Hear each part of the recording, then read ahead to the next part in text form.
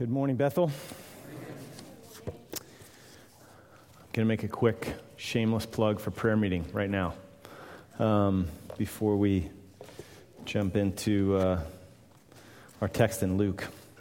If you are able at all with your schedule, and if you're not involved in Awana, I know a lot of you are involved with serving in Awana, which is a great thing, and because of the growth of Awana, more of you are required down the hall, and that's great. We're actually praying for you in prayer meeting, among other things. I would really encourage you, if you can make it on a Wednesday night, to join us. It's not the only place that we pray corporately as a body, but it's one of the places where one of the few places where we really focus together in prayer. And I think this is an area where we really need to grow personally and as a church. And so I'd really encourage you, if you can make it, if you drop your kids off on Wednesday nights to Awana, it's easy to just, come on down the hall. We meet in this room right here from 7 to 8, so you can drop your kids off. You might even be able to run and get some coffee, if you're sleepy, and still get back at 7 o'clock, and then be done to pick up your kids at 8 o'clock. So I encourage you to join us. Okay. Have any of you heard of the promise of Kalamazoo? Anybody? Okay, I'm the only one that read the New York Times article. I hadn't either until I think it was earlier this week. Maybe it was last week. But Kalamazoo's in Michigan, in case you don't know that. City in Michigan, and as many of you know, the economy in Michigan has been pretty depressed in many places in Michigan over the last several years.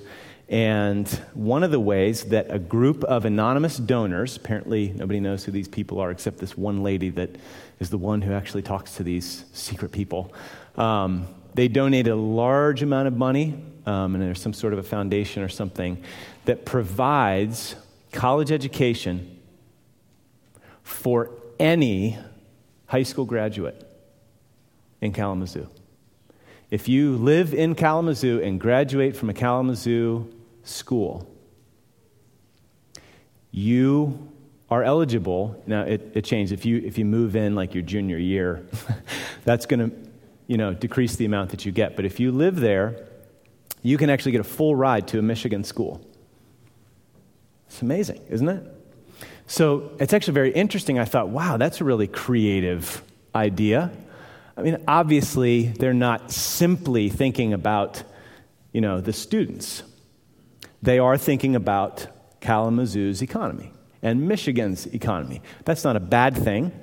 But in a time when many cities that are troubled economically are looking to things like casinos to invigorate the economy, what a wonderfully creative idea that could really bear some significant fruit in the years to come.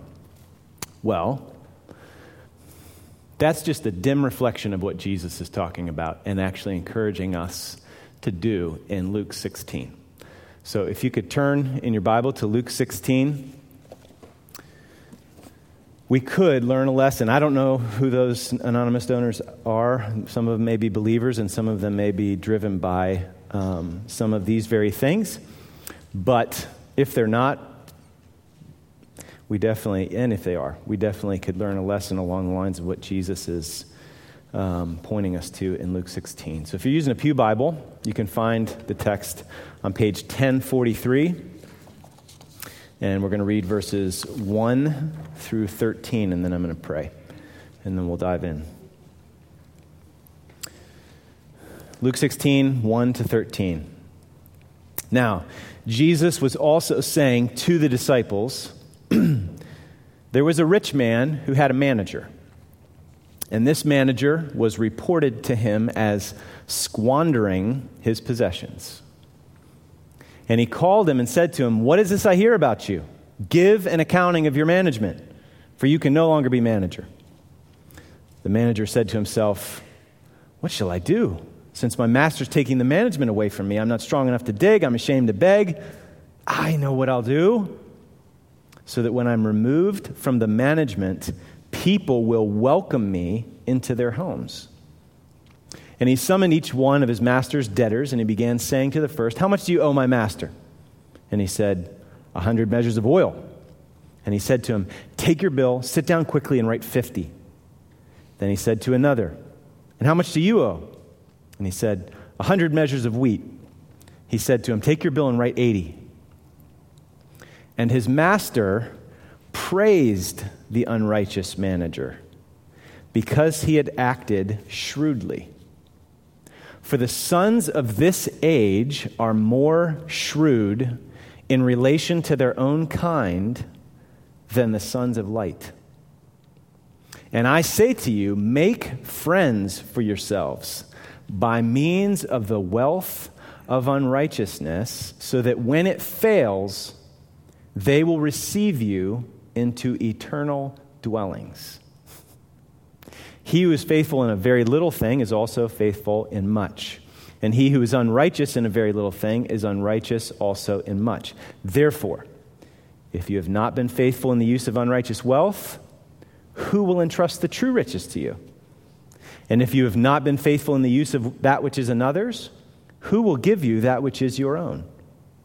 No one, no servant can serve two masters, for either he will hate the one and love the other, or else he will be devoted to one and despise the other.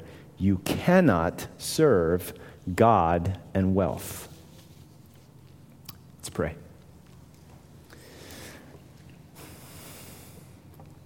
Oh God, you are great. You are a great God. You are the only God. And you are the source and the owner of all things. You own us, whether we like it or not. Our lives are not our own. And if we have been redeemed by the blood of your Son, our lives are doubly not our own. We have been bought with a price. And I pray that you would work in our hearts and minds this morning, that we would glorify you with our lives, with our finances, with our hearts, with our stuff. Lord, please mold and shape our desires and our values to be in line with yours. Reshape us into the image of your Son so that we become healthy and alive and strong in your grace and free and full to overflowing to love and serve and give in all kinds of ways and even creative, clever ways. So Lord, I pray that you would give us the desires that we need to hear Jesus' words here as good news and have a desire to apply them and follow them. I pray that you would give us lots of creative ideas, lots of shrewd ideas of ways to seek first your kingdom and to lay up treasure in heaven. Lord, would you cause some moments, even as we sit here now and in the week to come, where we come away saying, I know what I'm going to do. I pray that you would give us those ideas and that you would unleash all kinds of loving giving.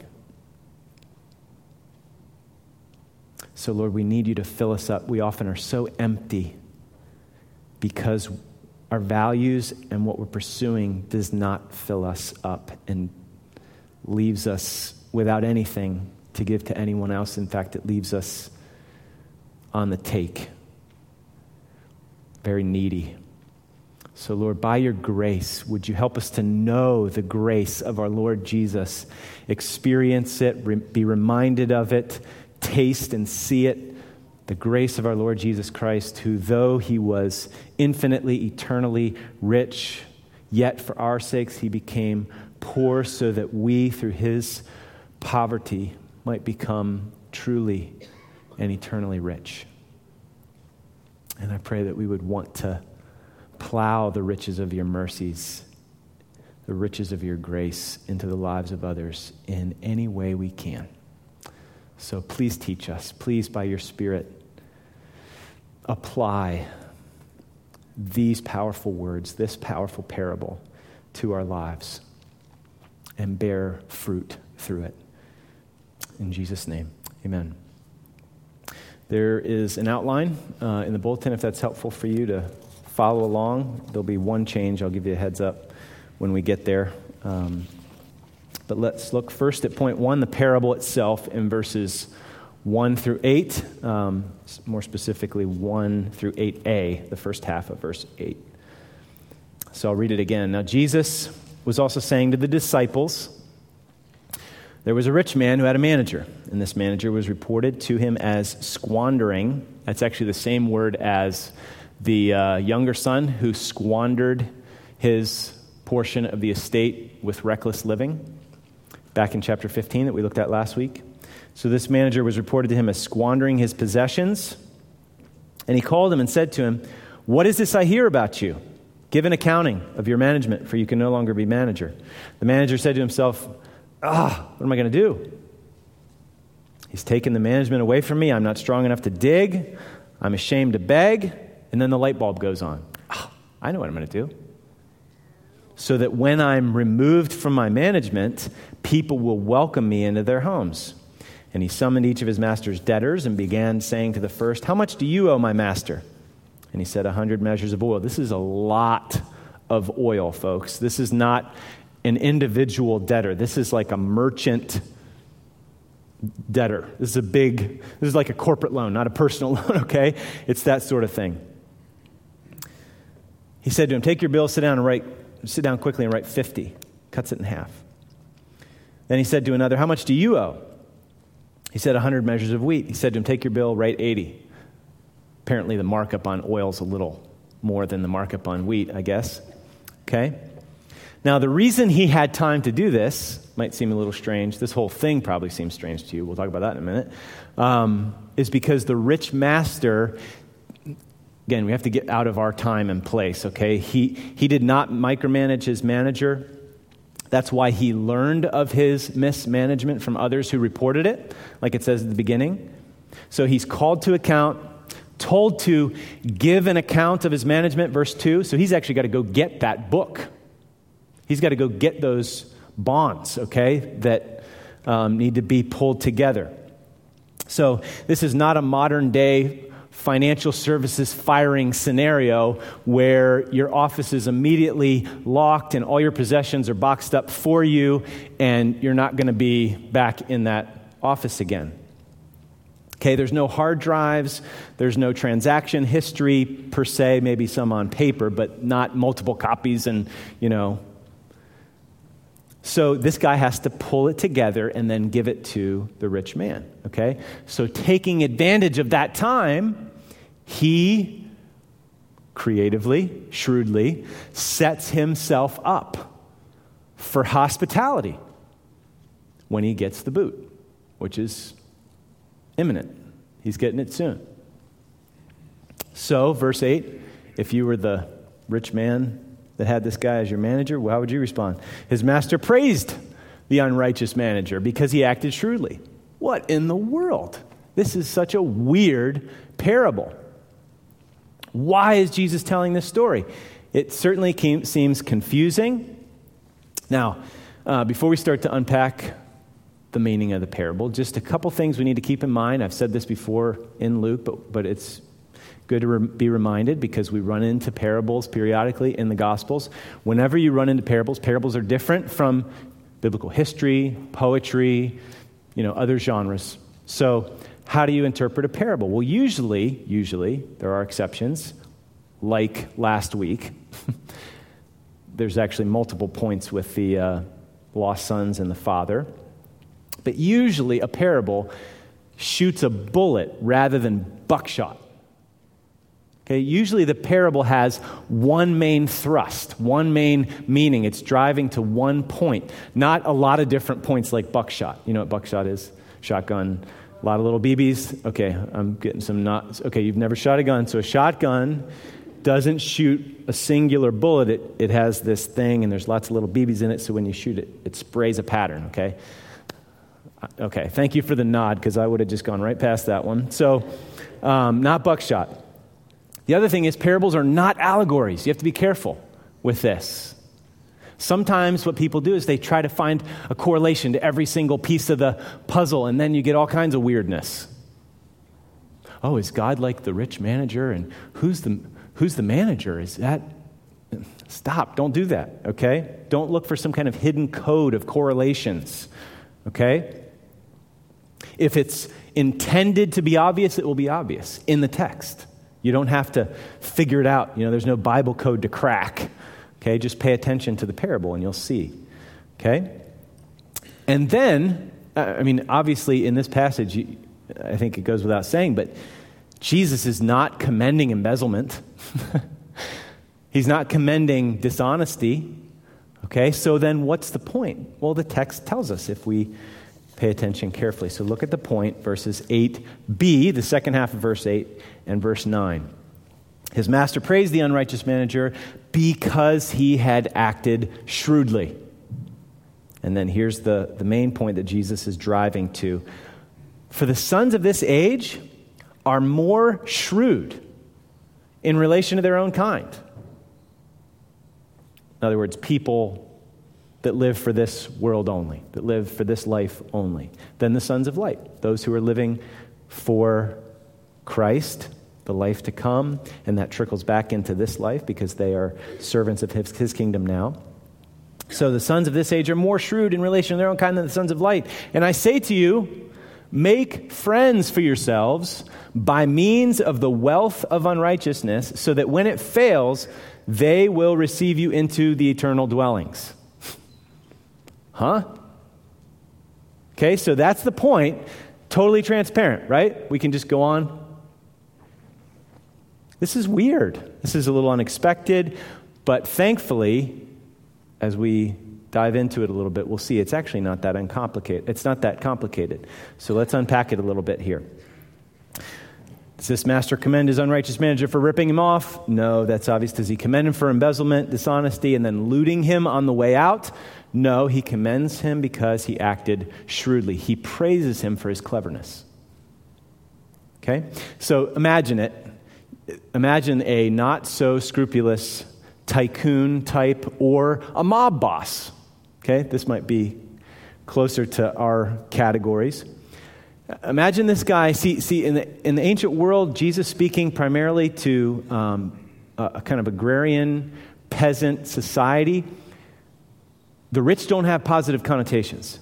Okay, so we sometimes think neutral or positive because sometimes we really admire people that have done well. It's not that being wealthy is inherently wrong, but in the book of Luke, you're kind of automatically thinking there's going to be negative associations here, okay? So imagine a not-so-scrupulous tycoon, mob boss. He knows his way around the law. He knows how to maximize his earnings, minimize his taxes and penalties. And he's got an employee like this that pulls a pretty clever, fast one on him. Now, sometimes that boss might fit the guy with some concrete boots, right? Okay? And he'll end up at the bottom of the lake. But sometimes he might just lean back in his chair, smile, and say, "You little rascal, you got me. Well done." And just let him go.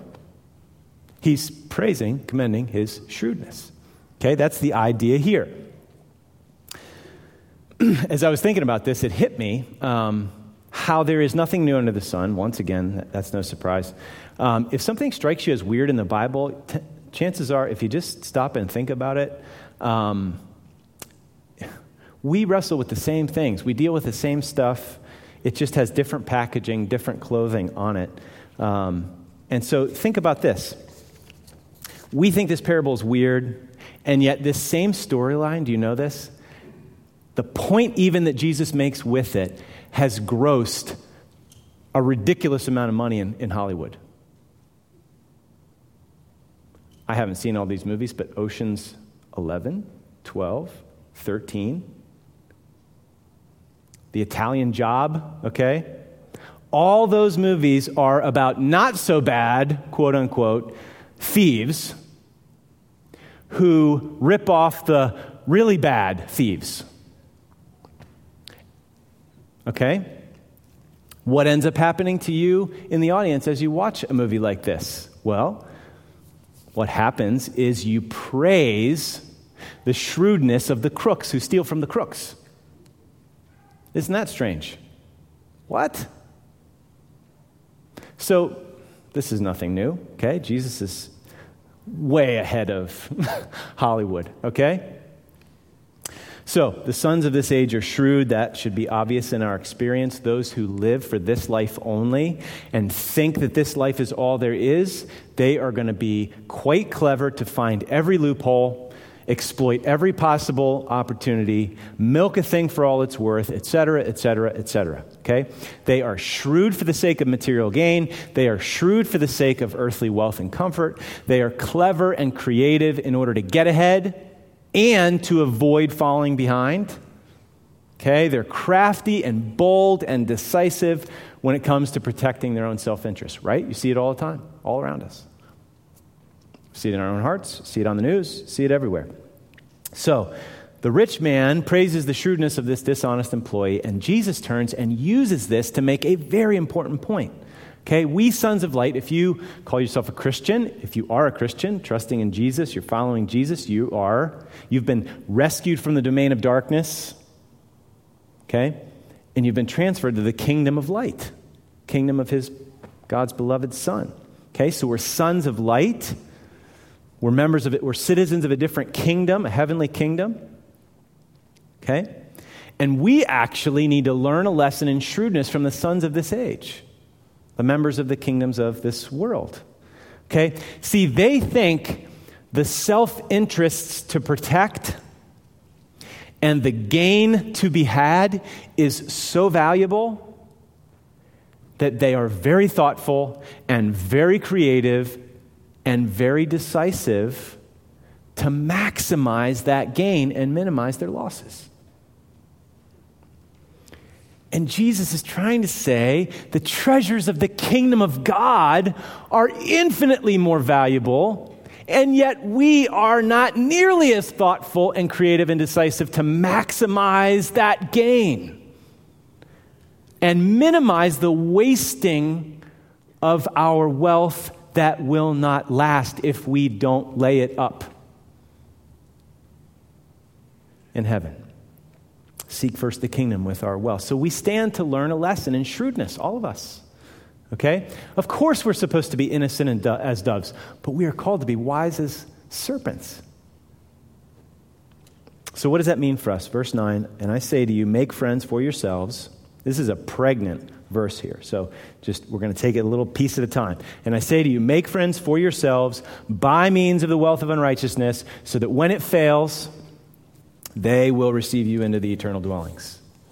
Okay? We should shrewdly seek first the kingdom of God with our possessions, our finances, our wealth. Okay? We should so use our wealth that we would, quote unquote, make friends by it. And I think what that means is that it applies in two directions. One, meeting the needs of those who are materially poor and needy, both Christians and non. And second, funding, facilitating the means by which the gospel reaches more and more people so that you can meet the greatest need of those who are spiritually needy. Okay? Does that make sense? So, and I'm going to give you reasons why I believe that. That's not just out of my head. It's out of the text, both in Luke and elsewhere in the Bible. So this exhortation to make friends, what does that look like? Let's break it down. Meeting the needs of those who are materially poor and needy, both Christian and non, and funding, facilitating the means by which the gospel reaches to more and more people so that we can meet the greatest need of those who are spiritually needy. Okay? So let's take them each in turn. First, meeting the needs of those who are materially poor and needy, both Christian and non. Turn back to Luke 12. not so long ago, we walked through this text. So Luke 12,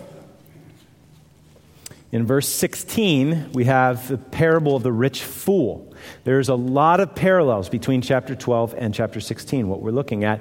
You can tease some of those out more later. I'll just hit on a few. Luke 12, 16 to 20 is that parable. And then in 12:21, Jesus says, "So is the man," in other words, he's a fool just like that guy. "So is the man who stores up treasure for himself," namely on this earth, "and is not rich toward God." Okay, and then how does that rich toward God thing get unpacked? Well, keep reading. He gives us the don't worry about your life, seek first the kingdom, don't run after the stuff that everybody else that, is so earthly minded runs after. Seek first the kingdom, your Father will take care of you. And then look at verse 32. And just remember chapter 16 and see all the connections here, the parallels. "Do not be afraid, little flock, for your Father has chosen gladly to give you the kingdom. Sell your possessions and give to," your translation might say, "to charity," or "to the needy." And it doesn't distinguish believer or non. I think it encompasses both. "Sell your possessions and give to the needy. Make yourselves money belts which do not wear out, and unfailing treasure in heaven, where no thief comes near nor moth destroys. Because wherever your treasure is, there your heart will be also. So be dressed in readiness, keep your lamps lit, be like men who are waiting for their master when he returns from the wedding feast, so that they may immediately open the door to him when he comes and knocks." In other words, in light of the fact that Jesus is coming back, we're not here forever, life is a vapor, the only thing that really lasts is seek first your kingdom type stuff, then this is where our focus ought to be. "So blessed are those slaves whom the master will find on the alert when he comes." Verse 41, Peter says, "Lord, are you addressing this parable to us, your disciples, or to everyone else as well?" And the Lord said, casting it wider than just the disciples, "Who then is the faithful and," translation might say sensible, it's wise. Same root word as shrewd in chapter 16. Who's the shrewd manager? Who's the shrewd steward whom his master will put in charge of his servants to give them their rations at the proper time? Blessed is that slave whom his master finds so doing, namely, seeking first the kingdom with their wealth, with their possessions. Finds so doing when he comes. Truly I say to you, he will put him in charge of all his possessions. Okay? So, we should shrewdly seek ways to seek first the kingdom, meet the needs of the needy, Christian and non. When those needy ones are believers, they are going to warmly welcome you into eternal habitations. You will have a thankful welcoming committee when you enter heaven. Little kind of foreshadowing of this is found in 2 Corinthians 9. Okay, which is a really important section for understanding a biblical theology of giving, what the Bible says about giving. So turn over there to 2 Corinthians 9. I want you to see that this is saying the same thing. It's in harmony with what Paul was saying in 2 Corinthians. Paul was he was traveling around gathering a collection for the poor believers in Judea, in Jerusalem. Okay? Those saints were suffering, they were in need, they were believers. He's going to some of these Gentile churches collecting money, and he's going to take it to the poor Jerusalem saints. Here's what he said to the church in Corinth. Okay, he's basically saying, make good on your promise. You had said you were going to give to this. I'm letting you know ahead of time so that you're prepared when I come to give generously to the needs of these saints, like you said. So 2 Corinthians 9:11 says this.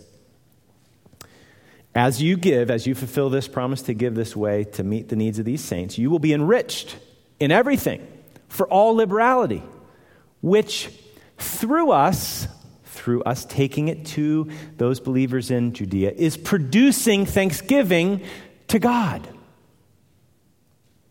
Later on, it unpacks that thanksgiving and what it's all about. Look at verse 12. For the ministry of this service, us taking this money to them, is not only fully supplying the needs of the saints, those poor saints in Jerusalem, but is also overflowing through many thanksgivings to God. because of the proof of your faith, the proof of your love given by this ministry. If you give this money, you're giving proof of the fact that you are trusting Jesus and you are loving other people by his grace. So the proof given by this ministry, the ones who receive this gift, will glorify God for your obedience to your confession of the gospel of Christ and for the liberality of your contribution to them and to all, while they also, by prayer on your behalf, yearn for you because of the surpassing grace of God in you. Imagine yourself as a poor believer in Jerusalem, and you have no ability to meet needs, and you've got kids that are, starving, and some believers in Corinth, hundreds of miles away, give money, and Paul brings this gift. You are just welling up with thanksgiving to God, because God did that because he saved them by his grace, and it's the grace of Jesus at work in their lives that's bearing this fruit that you're tasting right now. And so you give thanks to God, and I wish I could just hug these people. So you can imagine when those Jerusalem saints died and went to heaven, and then the Corinthian believers die, they meet up and they're just like, oh, come on home. Oh, I've been wanting to meet you. So glad to meet the Corinthian church. You met our needs. Rich welcome into eternal habitations. So that dishonest manager, remember him? He was shrewd because he wanted a warm welcome of hospitality and support when he was fired. He has totally hooked up some of these big farmers. So when he gets out, hey, Joseph, remember that thing I did for you? I need a place to stay for like the next 6 months. I need you to hook me up with some serious olive oil for the next year. Okay, sure, no problem. You've saved me thousands and thousands and thousands of dollars. What do you need? Okay, we are called to be shrewd so that our monetary giving now to meet the needs of the needy will be laying up treasure in heaven and the treasure of a rich welcome of lives that were touched and changed by means of our giving. Grace-enabled, God-enabled, gospel-enabled giving.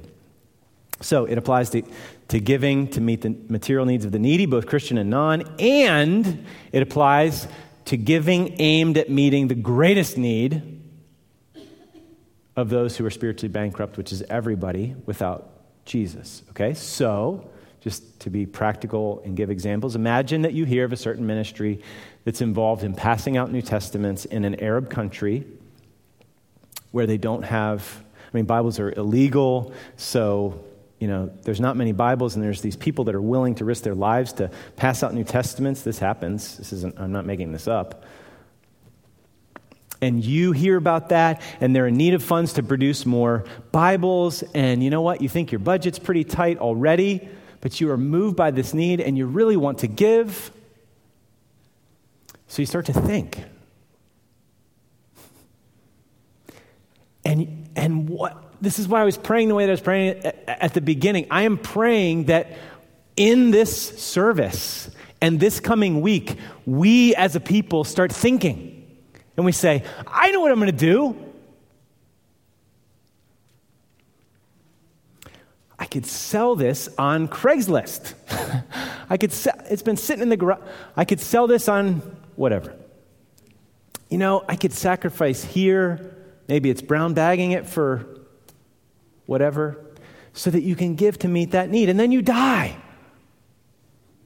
And I don't know what it's going to be like. I'm not going to try to pretend to know how this all works. And sometimes some of this speculation is too, kind of oriented to, I can't wait to be with my loved one. And that's all great. We are going to be so captivated by God that, please know that God is the center of heaven, and heaven is heaven because God is there, okay? But it's going to be this perfect, loving community, and certainly we're going to be interacting with each other with perfect love, okay? So I don't know what it's going to look like, but imagine a man named Muhammad who comes up to you and says, welcome, friend.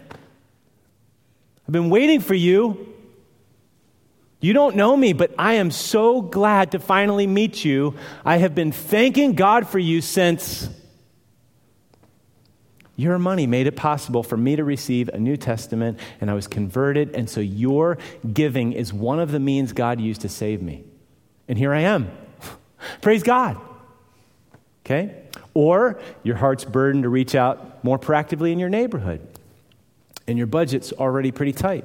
And you figure one of the best ways to get this started is to have your neighbors over for meals. Hospitality costs money, doesn't it? Has that ever been an inhibitor to you? Grocery budget barely enough to take care of your family most months, so you pray and you get shrewd. And you find some clever and creative ways to make it work, and you start inviting your neighbors. And you're praying that the Lord will just kick up some really sweet conversations about the gospel. And then some of your neighbors get saved. You are making friends for yourselves by means of unrighteous mammon, so that when it fails, your friends will welcome you into eternal habitations. So this could be a personal application, individual level, kind of small, maybe nobody will know about it. It could also happen on a larger scale. There's a church back where we came from in Chicago that has a resale shop. Actually, Andy Hudson and Bill Smith and Bill Cruz in that church has a guy in their church that does the same thing. So this church back in the Chicago area has 2 resale shops. One of them, all the proceeds go to a ministry called Outreach Ministries. And last year they raised $80,000 to plow into Outreach Ministries, which is reaching into a ethnically, socioeconomically diverse area with a lot of needs, refugees and all kinds of stuff. The other one, they have 2 resale shops. The other one, they plow all of those funds into their disability ministry and provide scholarships for Johnny and Friends camps and stuff like that. It's just beautiful. How creative. Somebody thought that up. So what might happen this morning? What might happen this week as we say, Lord, I want to do this. Would you give me some clever idea? Maybe it's small. That's okay. Maybe it's big.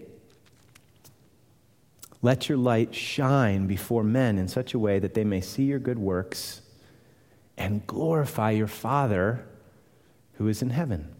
So how is the Lord calling you and me to be shrewd for the sake of the kingdom? Maybe it's a new or greater commitment to our deacon fund because you want to meet the needs of folks that are needy here among us or connected to us. Or maybe the Lord tugged on your heart last week when Matthew Smith was here in response to sponsoring a compassion child. And maybe you backed away because you didn't think it was wise. I don't know. Lord only knows. But maybe you need to get wise to find ways to make it happen. So you see how simple the point is. This is a weird parable, but it's actually pretty simple, and it's one we really need to hear. Let's shrewdly seek first the kingdom. And by the way, I hope you see the centrality of the heart in having a shrewdness orientation toward giving. Jesus is saying that the faithful use, being a faithful steward, faithful manager of his money, Jesus is saying that faithfulness is shrewdness. It's seek first the kingdom, shrewdness in our use of our money. That is actually a different orientation than box-checking, dutiful tithing. Okay, faithfulness in tithing is a good thing. I'm not knocking that. There are some pointers in the New Testament that the continuation of the tithe is endorsed. Okay, Matthew 23, wherein Jesus says to the Pharisees, you tithe the mint, dill, and the cumin. You're doing all this picayune tithing, but you're neglecting the weightier matters of the law. You should have focused on the latter without neglecting the former. So he's not saying don't tithe. He's saying make sure you don't miss the heart of the tithe. And then also in 1 Corinthians 9, the regular support of the priests in the Old Testament is basically reaffirmed there. Okay? So, for many of us, giving a tenth of what we make to the church and other worthy ministries, That could be a sacrifice, a significant one. For others, giving a tenth is not much at all. But whatever your scenario, it's clear that Jesus is after our hearts here. Okay? The manager was shrewd. He was driven because he wanted to secure his future. He wanted to. He needed to. He was compelled to.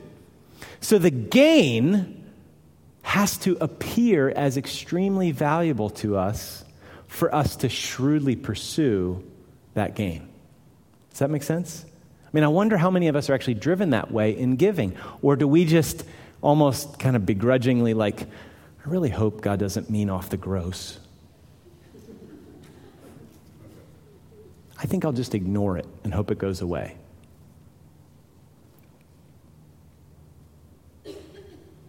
If we are more dutiful than driven, maybe we've lost sight of the gain of giving. And this is loving and gracious of Jesus to give us this parable over and over again. You're going to hear me say this whenever it comes up in the text is when we talk about it, okay? But over and over again in the New Testament, Jesus motivates us to give not by guilt.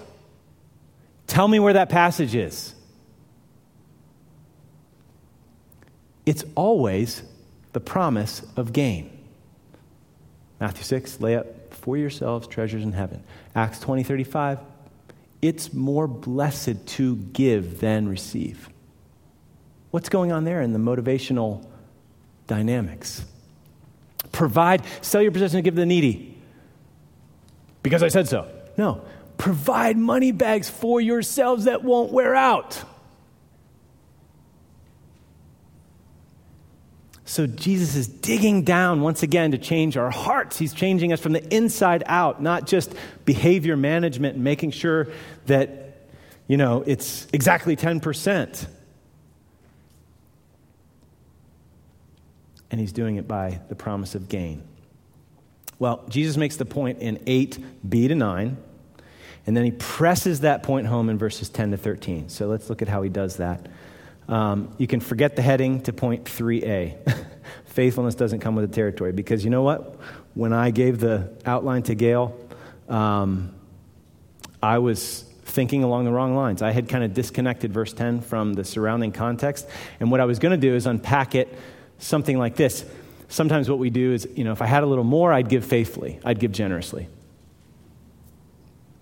And, what I was going to say is, it doesn't come with the territory as if once I get over there, then I'll be generous.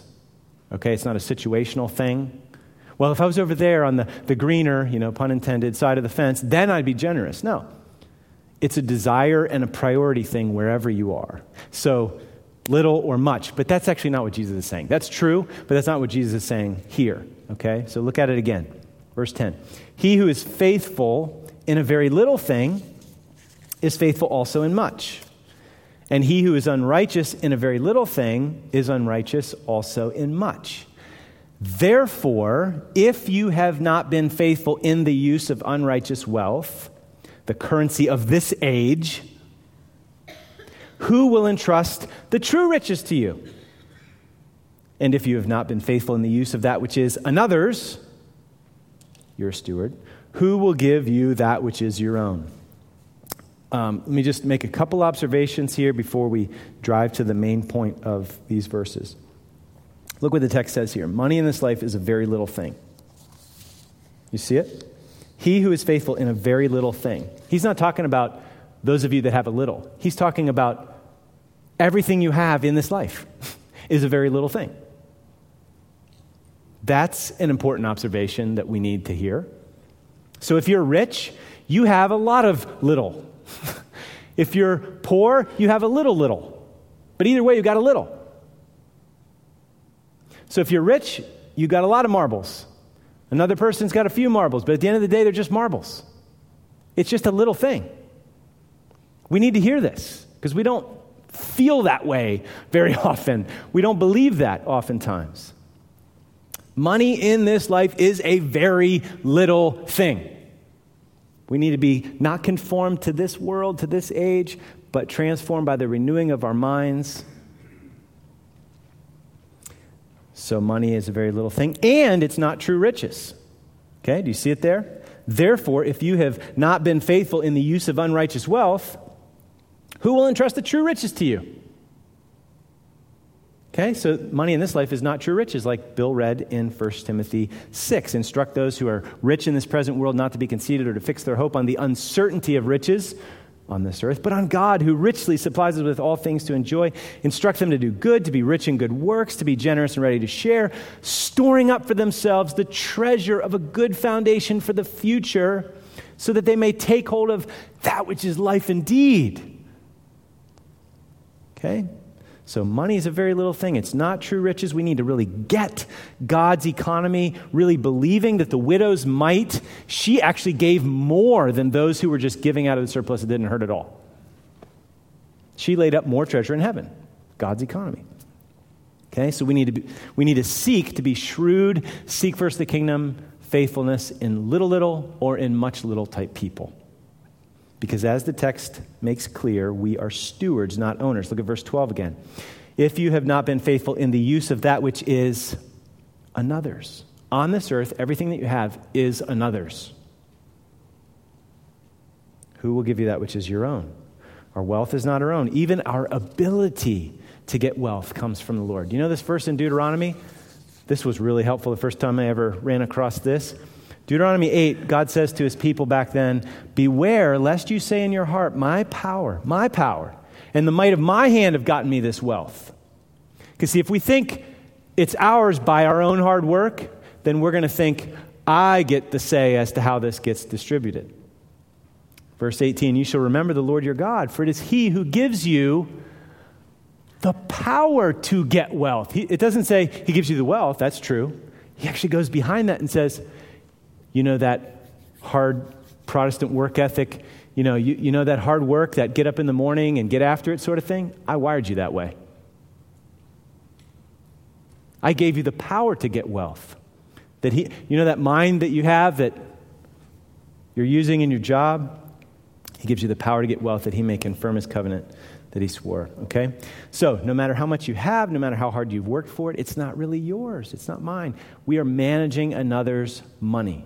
We are the FedEx guy or girl. We're the middleman. Have you ever seen The Treasure Principle by Randy Alcorn? It's a great book, really easy, quick read. I think there's probably a copy in the bookstore. Highly commend it to you. Let me read a quote from page 74.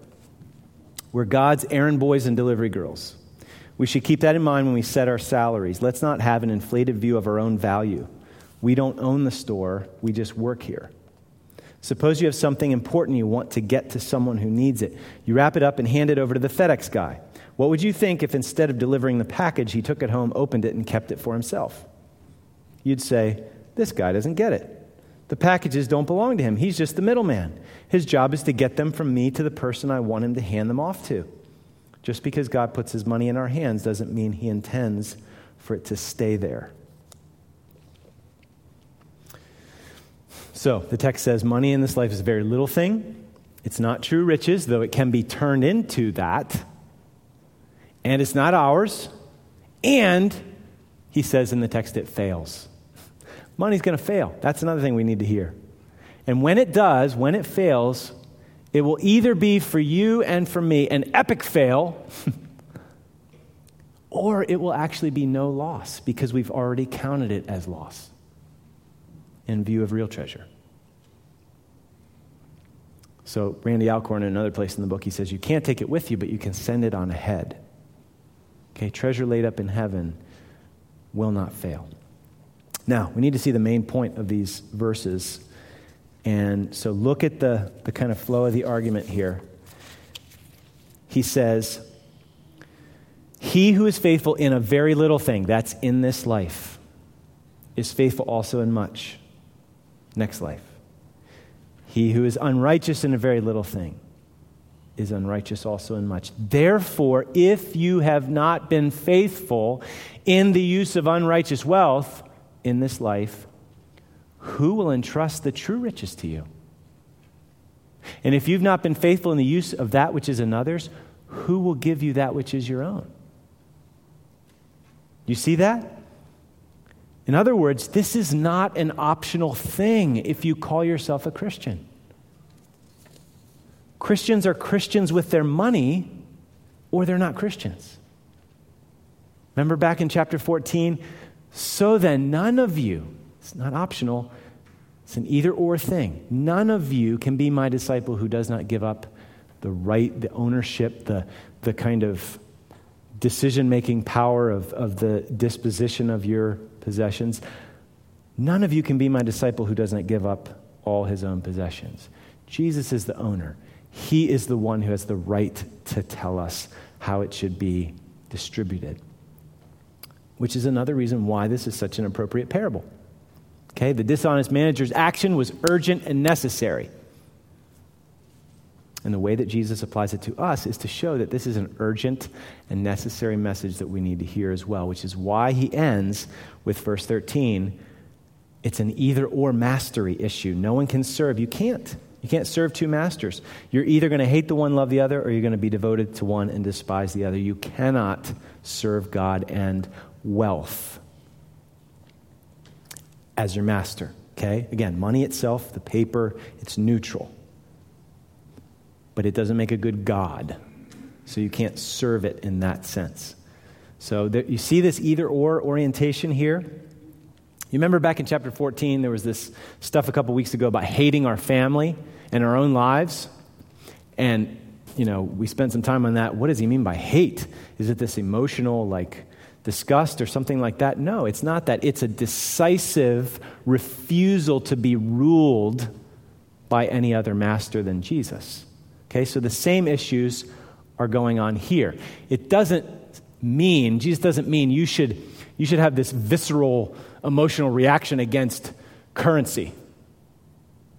That's not it. It's a refusal to be mastered by money, knowing that you will either serve one or the other. So he's saying, God must be our master. Let's serve him.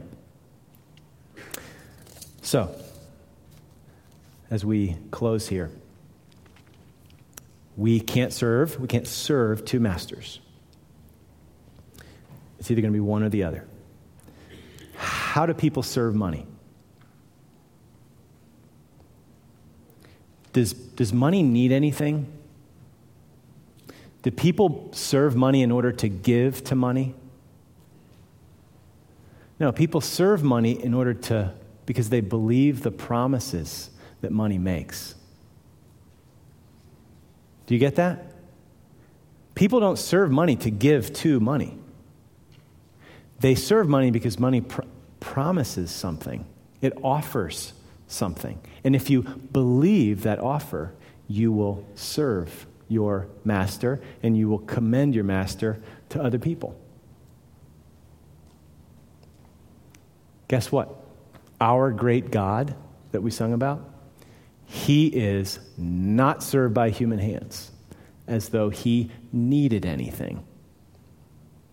I think sometimes we relate to him that way, as if we give to kind of meet God's needs. No, God doesn't have any needs. So we need to be careful about the way that we view serving God. He's not served by human hands as if he needed anything. In fact, Jesus came, he did not come to be served, but he came to serve and to give his life as a ransom for many. And again, the way Paul talks about that service and that giving is he who was infinitely rich, voluntarily, lovingly became poor so that we through his poverty might become spiritually rich, have the riches of his mercy and his grace.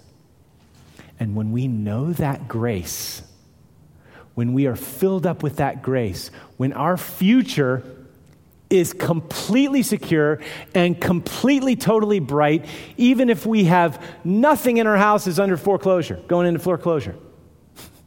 If our future is nothing can separate you from the love of Christ, riches,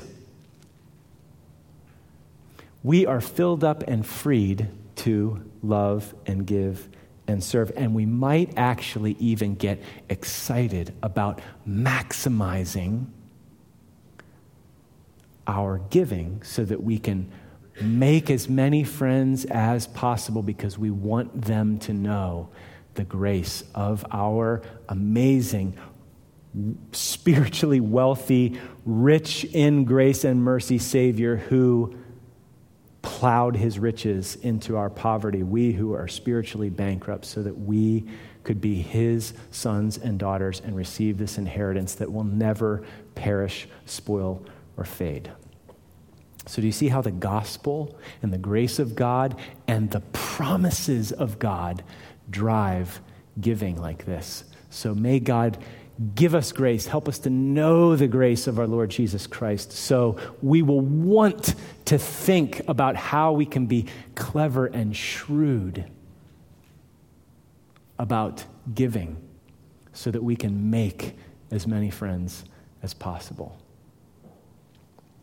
Let's pray.